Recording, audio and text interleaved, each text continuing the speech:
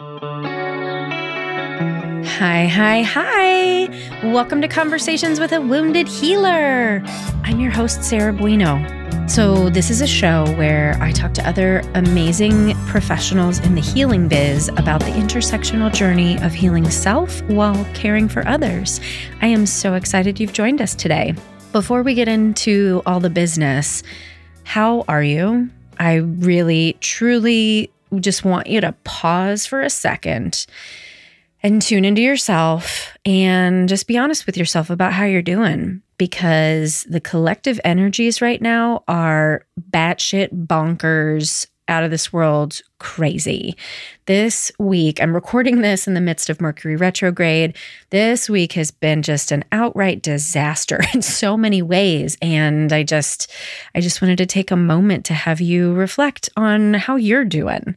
And I guess wonder, self-care is not the only answer, but it's certainly one part of the puzzle. And I just want to give you a moment to ask yourself, is there anything you need to do for you? And if you're listening to this podcast, which you are, because if you weren't, you couldn't hear what I'm saying right now. Oh my God, I've just blown my mind. Anyway, if you're listening to this podcast, my hope is that this might be part of your self-care. And I am certain that this conversation today will feel like a soothing, wonderful balm to the wound that we call coronavirus. Blech. Anyway, moving on. I had something I wanted to share with you. We've been talking a lot about power, my relationships to power, my musings about relationships to power. And I had an experience that happened this week that really is kind of something I hadn't thought of, and I wanted to share it with you. So basically, what happened was I wanted to work with another professional, not a therapist, but somebody who's in the profession adjacent, and wanted to work with them. And at one point, they canceled our work together. And basically, the gist of what I got was it didn't feel like I was a safe person to work with. And my instant reaction was, what the fuck? How could they possibly think this about me? What's wrong with me? What the fuck could I have possibly done? And I panicked. I called one of my good friends. She talked me off the ledge.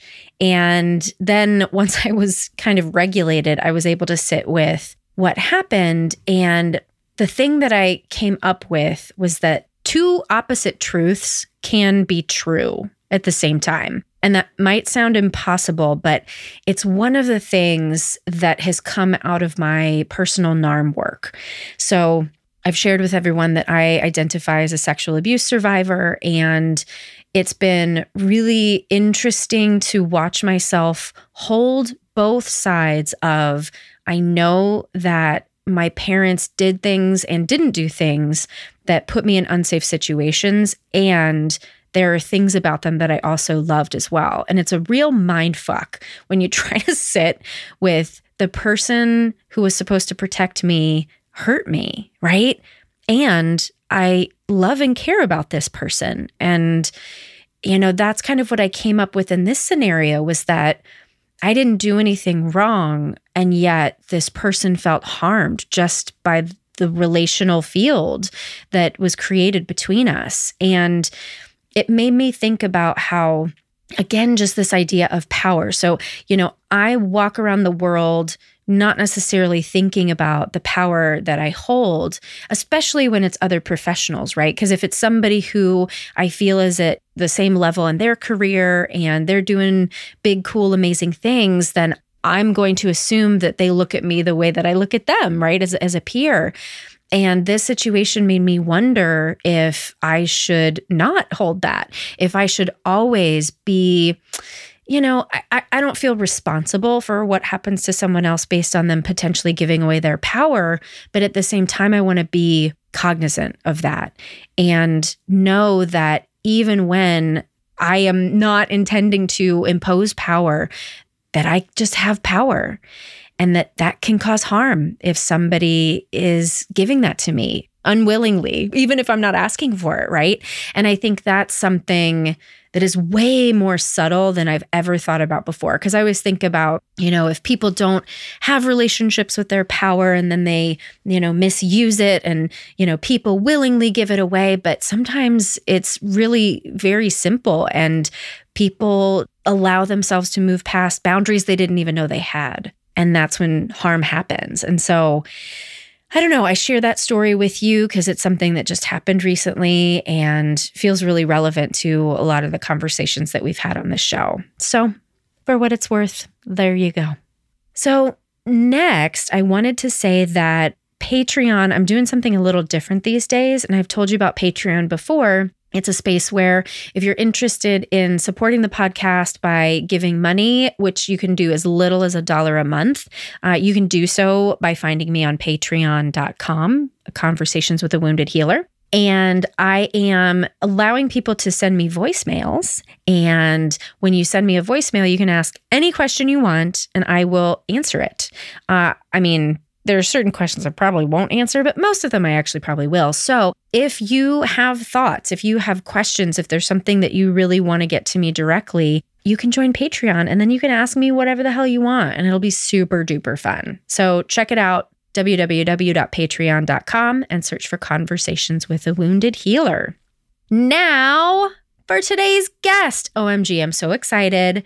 So Marvin Tolliver is our guest today.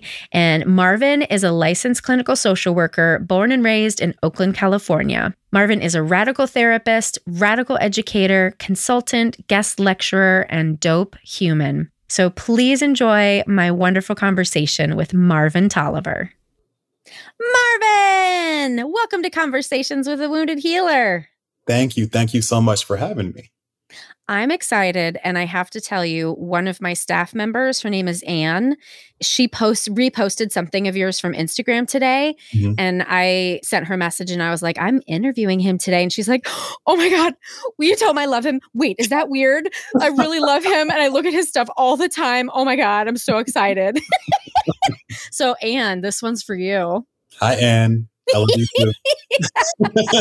Did you know that you had fans like that loving you out there? No, it's interesting that you say that. I was just on another call and I do consulting with someone. And so, or I supervise, not consulting, but I supervise someone and she has this like program that she has, and she has basically like a community of social workers and they learn mm-hmm. together, grow together. And she, wanted me to come in and speak for like, a bit. And I was just like, oh yeah, sure. And she says, oh my God, they're so excited. And like, they're big fans. And it's just like, what? A fan? Right. I don't understand. And then another space, there was like a professional meeting. And at the end, they're like, I'm kind of fangirling over you. And I was just like, for why? But it's super humbling. Mm-hmm. It's new territory for me, mm-hmm. but I don't hate it. I'm a Leo. I love energy. I love it. Yeah. Okay. Okay. What's your rising sign? Oh, I don't know. Oh, okay. All right. We'll do that later. Okay. We'll read your chart later. But yeah, so you don't hate it. I don't hate it, but we'll see what happens as the followers grow and the exposure increases. I don't know. We'll see. Right. Well, I think that's so interesting. Somebody posted the other day that, followers on Instagram don't equal success in real life. Right. And I think people don't understand that, right? Like we have podcasts and we have followers, but that doesn't change my day-to-day life. It just means that I have people who love me and people who hate me on social media, right? Yes. That is exactly right. Yeah. And I really want to get into the things that you post and what's been coming up for you as a result of that, because I think that's just so what's happening in our culture. But before we do that, I'd love to hear your origin story. Like, why did you become a social worker? What was that journey like for you? Yeah, that's a great question. I love answering this question. So I have two different answers for this question. So I think the warm and fuzzy kind of answer is like, I want to, as I saw, this isn't warm and fuzzy. This is actually true too. But I saw a lot of injustice in the world from, homelessness to, the Black Lives Matter movement to harm against queer folks. I saw international harm. I saw domestic. I saw it everywhere. And it's like, are people just okay with this? Like, are we just going to sit and let people suffer? And for me, I couldn't. I had to do something. So I really kind of got an interest in this work. I did 2 years with an AmeriCorps program called City Year in Miami, Florida. We worked in the most underserved schools in the community. I think at the time, Miami-Dade County was the either 6th or 7th worst school district in Florida, in the state of Florida. Wow. And I was seeing that we were helping the kids with their work, but they were coming to us with like, oh, there was gang violence. Oh, my cousin just got murdered. Oh, my mom and dad got the police called on them. And they didn't help us with any of that, And so after that, similarly, I was a admissions counselor for a program called Job Corps. Mm-hmm. And, we had to do interviews with the young folks that wanted to come in. And similarly, they're like, oh, yeah, well, I was sexually assaulted, or this gang jumped me and continuously jumped me because I didn't want to join their gang. And it was just like, okay, like all I could do was either say, yes, you're in the program, or no, you're not in the program. Mm-hmm. And for me, I had to do more. Like for me, it was like, I can't just sit and then let you go to that, area of the program without doing more. So I saw a need. And I know who I am. I'm a helper. I'm a natural helper. I've always been someone who loves to help, who love to, keep the peace between, if I have two friends that are fighting, even in middle school, I'm like, hey, stop, guys. So that's like kind of my one answer. My other answer is because I needed one. I wish I had a social worker or a therapist when I was in middle school or in high school. Growing up in Oakland, California, a queer Black man in a heteronormative, hypermasculine environment, I found myself hiding lots of myself, hating my skin color because I thought I was too dark, hating my very Black features because big lips, broad nose, nappy hair, like that's not considered attractive so much. So a lot of identity issues growing up, a lot of self-confidence, self-worth, self-image stuff growing up that I really wish I just had someone, some adult, someone that's like, hey, first of all, I'm safe. You can talk to me. Second, you are okay exactly how you are. I didn't have that, and I've gone through life and I'm at a space of self-love now. But I know there are so many others out there, young people, older folks that are struggling just with themselves. And I want to be that for them. I want to let folks know that you are okay exactly the way you are. You know what's not okay? Our shitty systems. White supremacy, patriarchy, capitalism. Those aren't okay.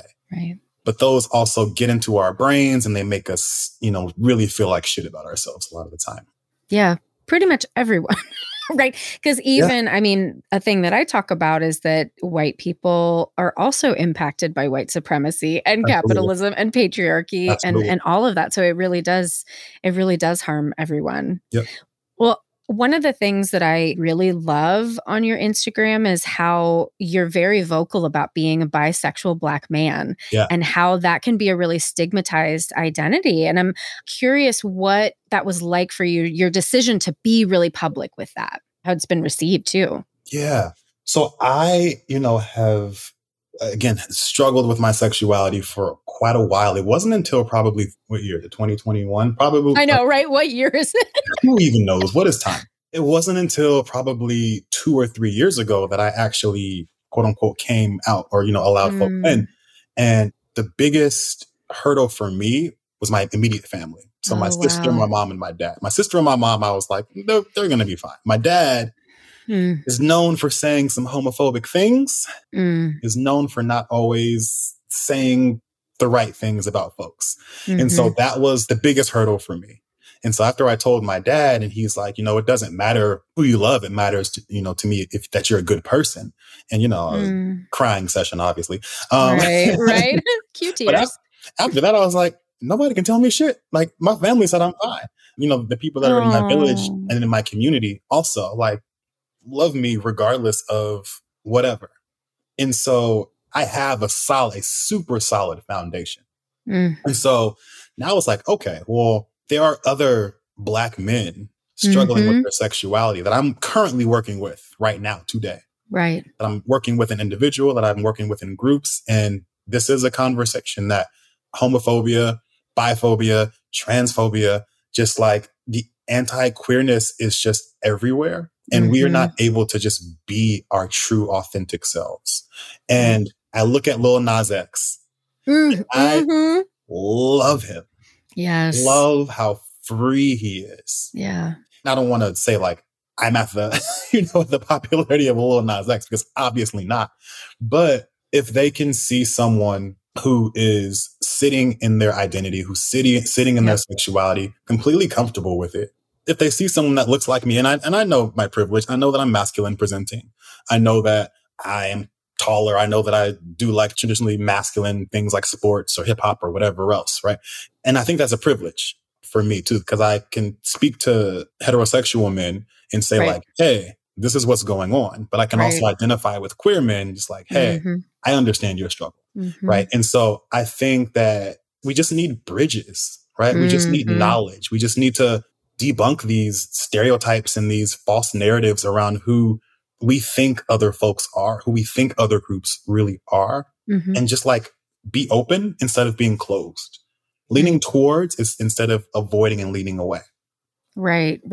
And the conformity that is suggested by white supremacy, it is like, heterosexual, and we're supposed to look the same and do the same thing. And, that's why so many people feel pressure to get married and have children and all of these things. And I love that we're in an age now where therapists are being more open with our identities so that we can say, yes, I have been in your shoes. I have experienced, XYZ, and I'm here with you and can hold your hand with that. Yes. I'm also bi, so bi 5. Hey. I love it. Yeah, so I love that. Oh, that's wonderful. And I say this in my sessions, I say this in my group as well, is that indigenous cultures and a lot of African nations were fully okay with queer folks, with trans folk, with non-binary folks. I went to San Diego State for my undergrad. And in a sociology class, there was a group of folks called the Berdashes, I think. I know I'm butchering the pronunciation, but these were folks that had both masculine and feminine energies in that one person. And they were revered, like they were held in such high regard because they had both energies in them. In African nations, sometimes they wouldn't assign a gender until the child was 3, 4, 5, 6 years old. Wow. And so a lot of folks don't know that. So white supremacy and religion really came and just said, hey, you're supposed to be this one way, and that's it. I don't want to hear anything else about it. Right. Yeah. Do you know Shauna Murray Brown? I do not. Oh, okay. Well, I have to introduce you first. She needs to be on your podcast. She's amazing. Okay. She has a course that she does periodically called Decolonizing Therapy for Black folks. And there was a whole module on queerness and the representation in Black and Indigenous communities. And it's so interesting because I'm obviously white, and I still saw myself in all the material. And I was just like, oh my gosh, this feels like a coming home for me to learn that, this is not, it's not weird. It's not bad. It's not wrong, of course. And I'm just leaning into all of that. Love it. Yeah. I'm interrupting this awesome conversation to share about an upcoming opportunity for mental health professionals. You asked for a group for mental health professionals, so I'm giving you just that. In our lifetime, it's never been more challenging to be a mental health professional. Our jobs, our clients, our communities place various demands on our energy and our spirit. But in order to offer our best, I believe we must take care of ourselves and do our inner work as well. As wounded healers, we're called to attend to our own recovery and transformation in order to support the healing of others. Wounded Healers Virtual Group is an 8-week group for mental health professionals led by me. In this group, we will create a sacred container to support one another's healing, integrating spirituality, principles of the neuroaffective relational model, shame resilience, and liberation psychology. We'll use the chakra system as a frame for our weekly meetings. And we'll be meeting Monday nights starting March 7th, 2022 on Zoom. And we currently have a discount for current contributing Patreon members. For more info and to register, please visit www.tinyurl.com/woundedhealersvg-1. Now back to our conversation. You mentioned religion. You just sprinkled that on there. So the stereotype is that, of course, Black people are a monolith. I'm shaking my head as I say that, that Black folks often are religious. And that's part of the reason that there's a lot of homophobia in the Black community. But I'm curious your experience, because I see you talking a lot about, you're like, hey, church people, like, let's think about this a different way. So what's your relationship there? Yeah. So I actually grew up in the church, Baptist church, Allen Temple Baptist Church in Oakland, California. And we stopped going because my parents kind of started arguing. My mom wanted us to go. My dad was kind of like, they should be able to make their own decisions. I did not want to go to church on a Sunday morning. So I was just like, yeah, I'm going to stay home too. I also went to a Catholic high school. And so there were a lot of messages that were clearly anti-LGBTQ. And, the idea that like we're going to go to hell and that we are sinners and that, well, what's the Adam and Eve, not Adam and Steve. Like that's, oh my God. But I always bring up religious trauma because it's real. And a lot of people don't want to hear about it because religion can be incredibly helpful for people. Incredibly helpful for people. And I don't want to discount that. But it can also be incredibly harmful for folks, especially if you are queer. And not just queer. I'm working with a woman right now who is not married and has multiple children. And her family and her church community has kind of treated her differently because of that. Because you're supposed to be married. You're supposed to be married first and then have kids. You're supposed to do things quote unquote the right way.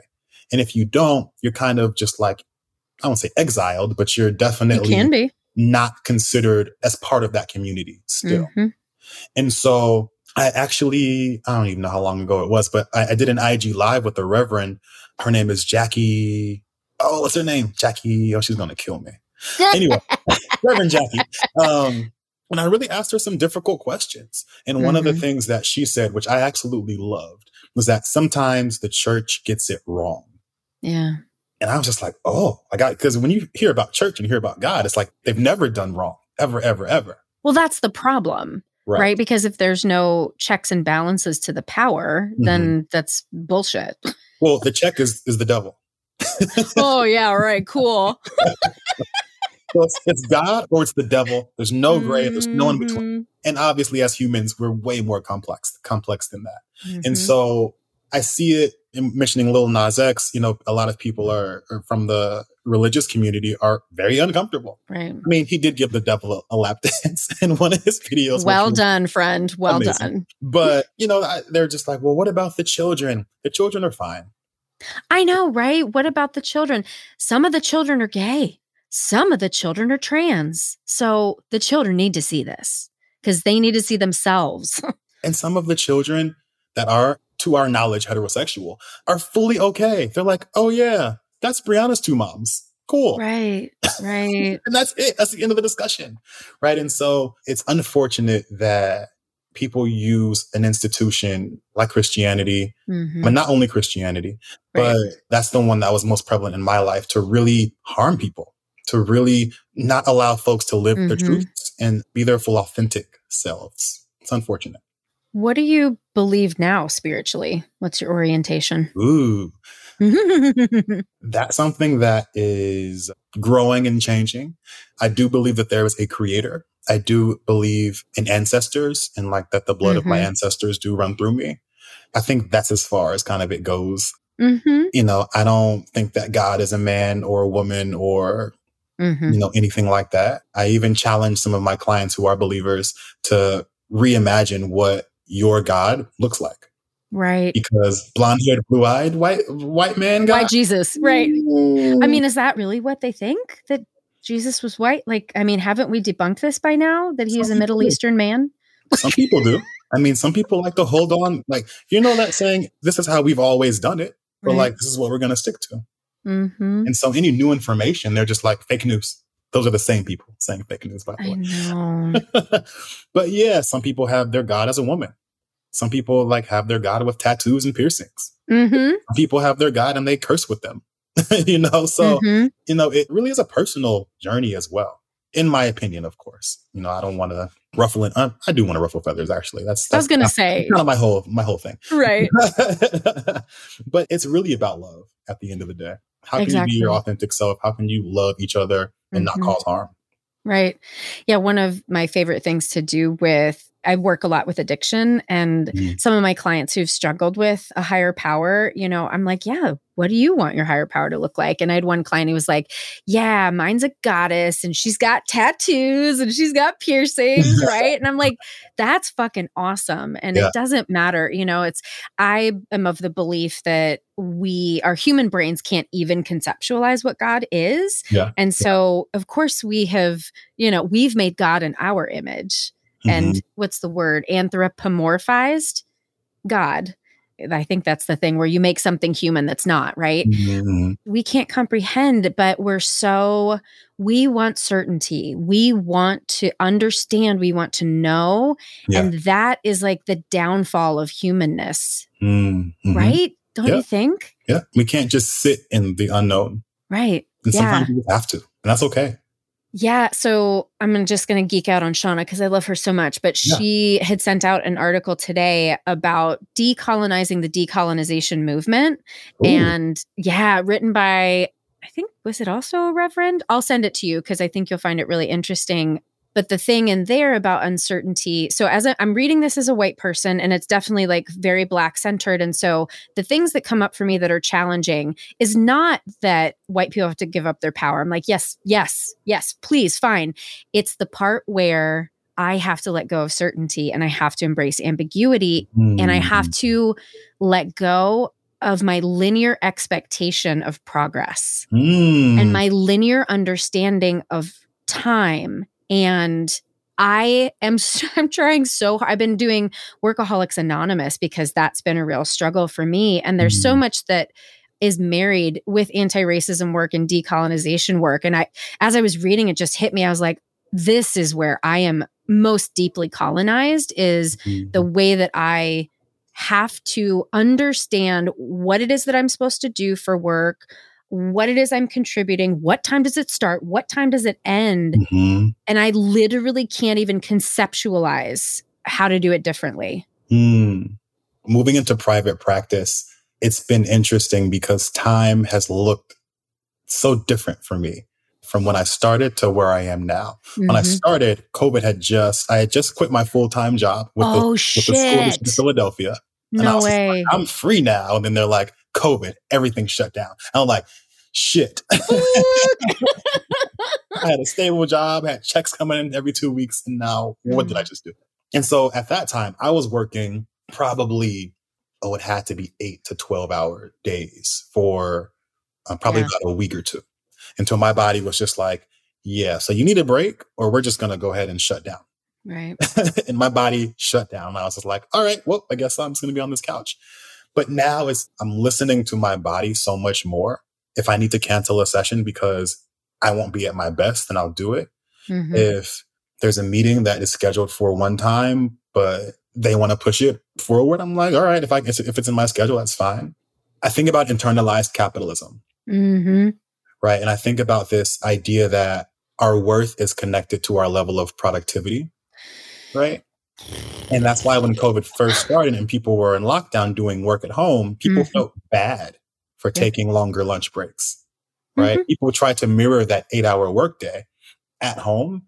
And then people are like, I want to take a nap. And then they would feel bad because they weren't being productive. Or that idea like, I have to learn a language. I have to learn a new skill. No, you don't. You can just sit. You can rest. You can go at your own pace. But there's this idea that we have to be constantly producing this grind. We have to be on our grind culture. For me now, it's very much like, no. Well, my colleague at the Radical Therapy Center says, we move at the speed of trust. Absolutely. It can be really obvious stuff like that, but it can also be something that I've been really working on with my sponsor is efficiency. Really valuing efficiency and productivity over compassion and care. And we were talking about like, even the thing of like, I will instead of carrying 2 rounds of groceries, I will hurt myself to put all of the grocery bags on my arm from the car to my house. I will carry things and then like drop stuff, break dishes because I'm just trying to fucking be efficient. Yeah. That is internalized capitalism, right? Because if I'm efficient, then I'm more productive. Do what? Like taking my dishes from the kitchen to the couch? No, that's not productivity. But like that's what's ingrained in me so deeply. And it's, gosh, it's so painful when I recognize those subtle ways that it catches me. And man, have I struggled with rest. It's either I'm like 100% on or I crash. And it's not sustainable either. Not at all. And that's not uncommon. I do a lot of work, a self-care workshop. And we talk about internalized capitalism. We talk about rest. We talk about like building the habit of integrating self-care into not just like getting that massage or getting your nails done, but how do I make sure I rest during the workday? How do I make sure I take 10 minutes to just close my eyes and breathe during the workday? Right? Because that's important too. Yeah. So I'm also of the belief that like there's a creator, higher power, not necessarily, definitely not white Jesus. And I've been recognizing like trying to actually do the 12 steps and think about, okay, what does it look like to be able to turn over something to a power greater than myself? So I've set reminders in my phone, and it's that in my workaholic addiction, like that is the best thing, because I was having a meeting yesterday and I was freaking out about the meeting. And then I got the reminder on my phone, like, what about HP? And I was like, okay, if I were to turn this over to a power greater than myself, what would that look like? And I was able to kind of put aside the fears and the anxieties that were coming up about the meeting and just be like, I'm going to trust that whatever universe creator is in my highest good and will support whatever's supposed to come out of this meeting. I know that's probably hard to do, but I think you sometimes also realize that like things work out okay. Right. Things will be okay. You can loosen the grip on the reins. You can let things just kind of happen and things will be okay. Even when they're not okay. Even when they're not. Yeah. Well, do you consider yourself a healer? Ooh, that's an interesting... I was going to post about this actually, but so I have a hard time using that specific term because I often compare mental health to physical health. And I wouldn't call a doctor a healer, but I know that they aid in the healing process. Right. And so that's kind of how I see myself. I'm not actually doing any healing. I'm not laying hands on anyone. I don't have any like magic that's going to make people's trauma go away. But I can definitely be helpful in assisting someone unpack some trauma or learn some coping skills or whatever else that looks like. And so I think I assist the healing process. I dig it. And so many people respond that way, especially people who have had experience in the church that might not have been so great, because there is a connotation of, yes, someone doing something to you. And truly, even if you were laying hands on someone, because I'm a Reiki master and we always talk about, I'm not giving you Reiki. I am igniting the Reiki energy that's already within you to do your own healing. So even hands-on healers are still just vessels and facilitators. If people do call themselves healers out there, I support you 100%. That's just not what I'm going to call myself. Yeah. Well, it's all about the way you're defining it. And I say that we're all healers. And so I am a healer, just as you are a healer and just as everybody else is. But it's been really interesting doing this podcast and recognizing that we think that we understand what people are saying just because we're speaking English together. But we're holding very different meanings for words. And so it's so crucial to really, especially when clients are saying something, to be like, so help me understand what healer means to you. Help me understand what depression means to you, what anxiety means to you, all of those things. Yeah. So what about the term wounded healer? How do you feel about that? Wounded healer. Ooh.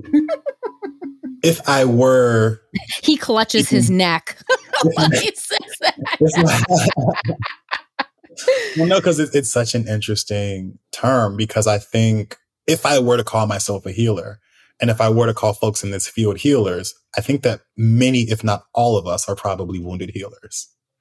We've experienced something, we've seen something, we've gone through something that has shaken us to our core, Mm-hmm. whether it was death or any other type of loss, whether it was our own trauma, whatever it was. Most, and I won't say all, but most helpers, I like the term helpers, but helpers, healers, therapists, whoever, have probably gone through something. And that's why they're deciding to go into this work. Mm-hmm. And so I think the wounded healers are probably the most efficient healers, in my opinion. The ones who've done their work. Yeah. Because we can either use our wounds as a way to project our stuff on other people, or they can be lenses to help us see others more clearly. Yes. And thank you for adding that. The ones that have gone through their own healing journey as well. Mm-hmm. Because some people can project their own stuff onto people and end up causing more harm. There are a lot of really fucked up therapists. Yes. We were just in a group supervision at Radical Therapy Center yesterday. We just were talking about how therapists are. I mean, even in my consultation calls that I do with my individual clients, they're like, oh, I saw this therapist, but if it was a Black client, well, they told me that I was just being too sensitive when I talked about microaggressions. And it's just like, I had another person tell me that they did couples counseling and it was their partners. And in my mind, this should not happen, but it was their partner's individual therapist first. And then they became their couples therapist. Agreed. I don't think, Yeah. I don't think that should happen. So all of these things are happening and it's just like, you all are supposed to be the ones that are helping folks. And unfortunately, you're not helping folks in the right ways. Mm-hmm. And that's partly, why melanated social work is what it is. That's partly why I'm also so outspoken around how my therapy is very different. It's very radical about how posts like things that I have actually said in session. Right. And they're probably things that you wouldn't expect a therapist to say, but that's my style and that's how I get through to my clients and it works. Well, there's a realness and an authenticity that I think is refreshing because when I saw she wasn't my first therapist, but I feel like she was my first therapist when I was like conscious of what was happening because I was in grad school at the time. Mm-hmm. And she was very straight psychodynamic. So really not a lot I didn't know her very much at all. Mm-hmm. And I felt so uncomfortable with that. Like, I am a relational therapist. Now I understand what that is and how important that is for me to feel connected and feel seen and feel love. I think that's crucial in the therapy space. And so I think that when we show up in really just very minor ways, like I actually have an apology that I owe a client because I've been a flaky bitch. This is a client that I don't see weekly. And so it's sometimes hard to fit people in. And I have been flaky and not responding to my text yet. And I have to show up and be like, you know what? I fucked this up. And I'm so sorry if you feel like you can't count on me because I didn't show up in a way that really serves you appropriately. Mm-hmm. And I mean, we've been together for years, so I know that things will be fine, but not all therapists are going to say, I'm sorry. Yeah, that's something that I mentioned in the first couple of sessions is that sometimes, we make these connections as therapists about someone's lives and sometimes we're wrong. But and I say, I want you to let me know when I'm wrong. Right. Just because I have this title, just because I have these degrees or anything like that, doesn't mean that I'm right about everything. You know your life better than I do. Mm-hmm. I'm here to learn you first and then assist you. And so always let me know if I'm, not on the right track. There's another woman who is who identifies as Afro-Latinx, and I called her a non-Black person of color. And she came the next session. She's like, "Hey, I have to correct you." And I was just like, "Oh shit, I'm so sorry." And we're still working together and everything. But a lot of clients don't have that comfort to challenge their therapist or to correct their therapists about different things. And in my opinion, that's not a good therapeutic relationship. I want my clients to be able to say, "Hey, you're maybe not on the right track here, or you made a mistake here," and that's okay. And I welcome it. Yeah. Well, and I think too, part of that is the power differential and something that I've really, really been tuning into how power shows up in different relationships. And I think you and I are very similar in like, we're going to fucking speak our mind. We know we're going to get hate for it, whatever, fuck you, we're good. But so many people are not like that. And even when, because I'm a boss too, so I know even when I am telling you that I'm available for feedback, correction, all of that, they're not necessarily going to say that to me because that's not their experience anywhere else. Mm-hmm. Right. And so we can create this safe space, but that doesn't mean people are going to take us up on it. Right. And that is, again, just a product of the system that's been created. And there need to be more people like us who truly can take it. And some therapists might say like, oh yeah, correct me. And then they are like defensive. I mean, that's how my parents were.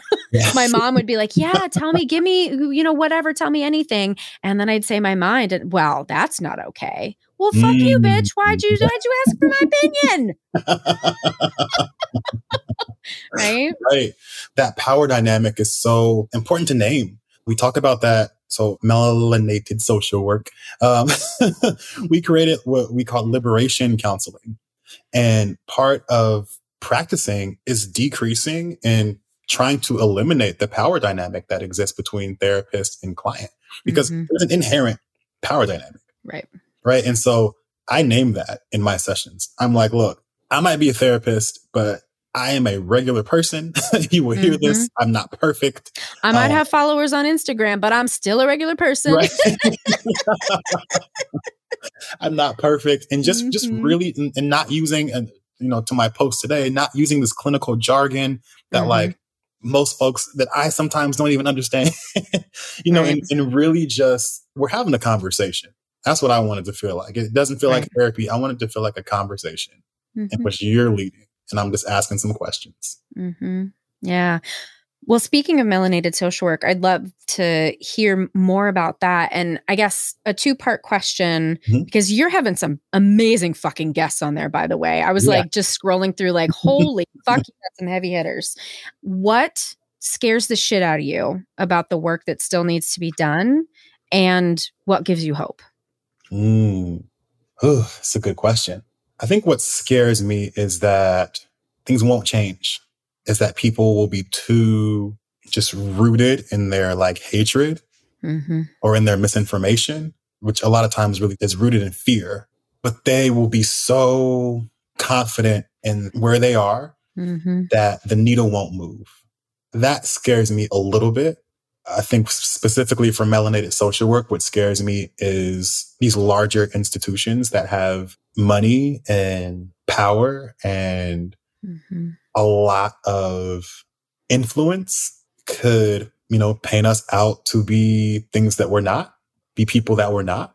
I think that's kind of the fear of also just generally being a public figure, is that someone could say something, someone could accuse me of something, and people will take that as truth.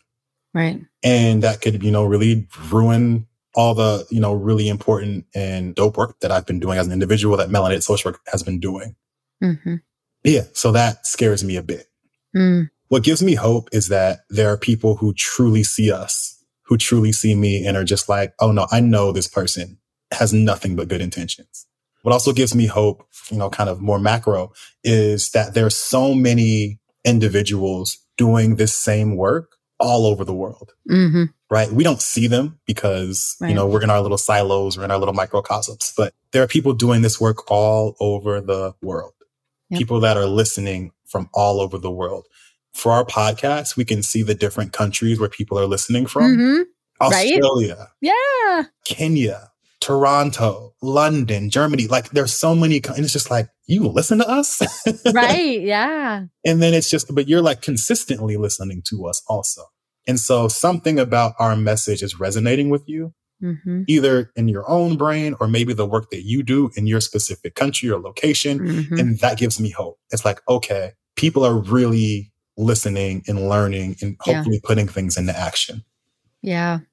And I am there's two people I'm going to introduce to you that you need to have on your podcast. So Shauna Murray Brown and Claude Kayamit, calling y'all in because like you'll really enjoy conversations with them. All right. I want to go back to, I feel like, was I sensing some fear in you about, being this public figure and potentially, you didn't use this word, but I don't know if it's canceled, like if that's coming up for you, but I share that too. There's just something about having enough followers that enough people are paying attention, enough hateful people making shitty comments, and somebody just taking something the wrong way, which I keep forgetting just how binary and black and white and concrete we are. Because if I put something out there and somebody reads it the wrong way and they'll like make this post, like my post that I think has the most likes and comments is one about, it was a tweet that said, if we're recommending that everybody goes to therapy, there's something wrong with the system.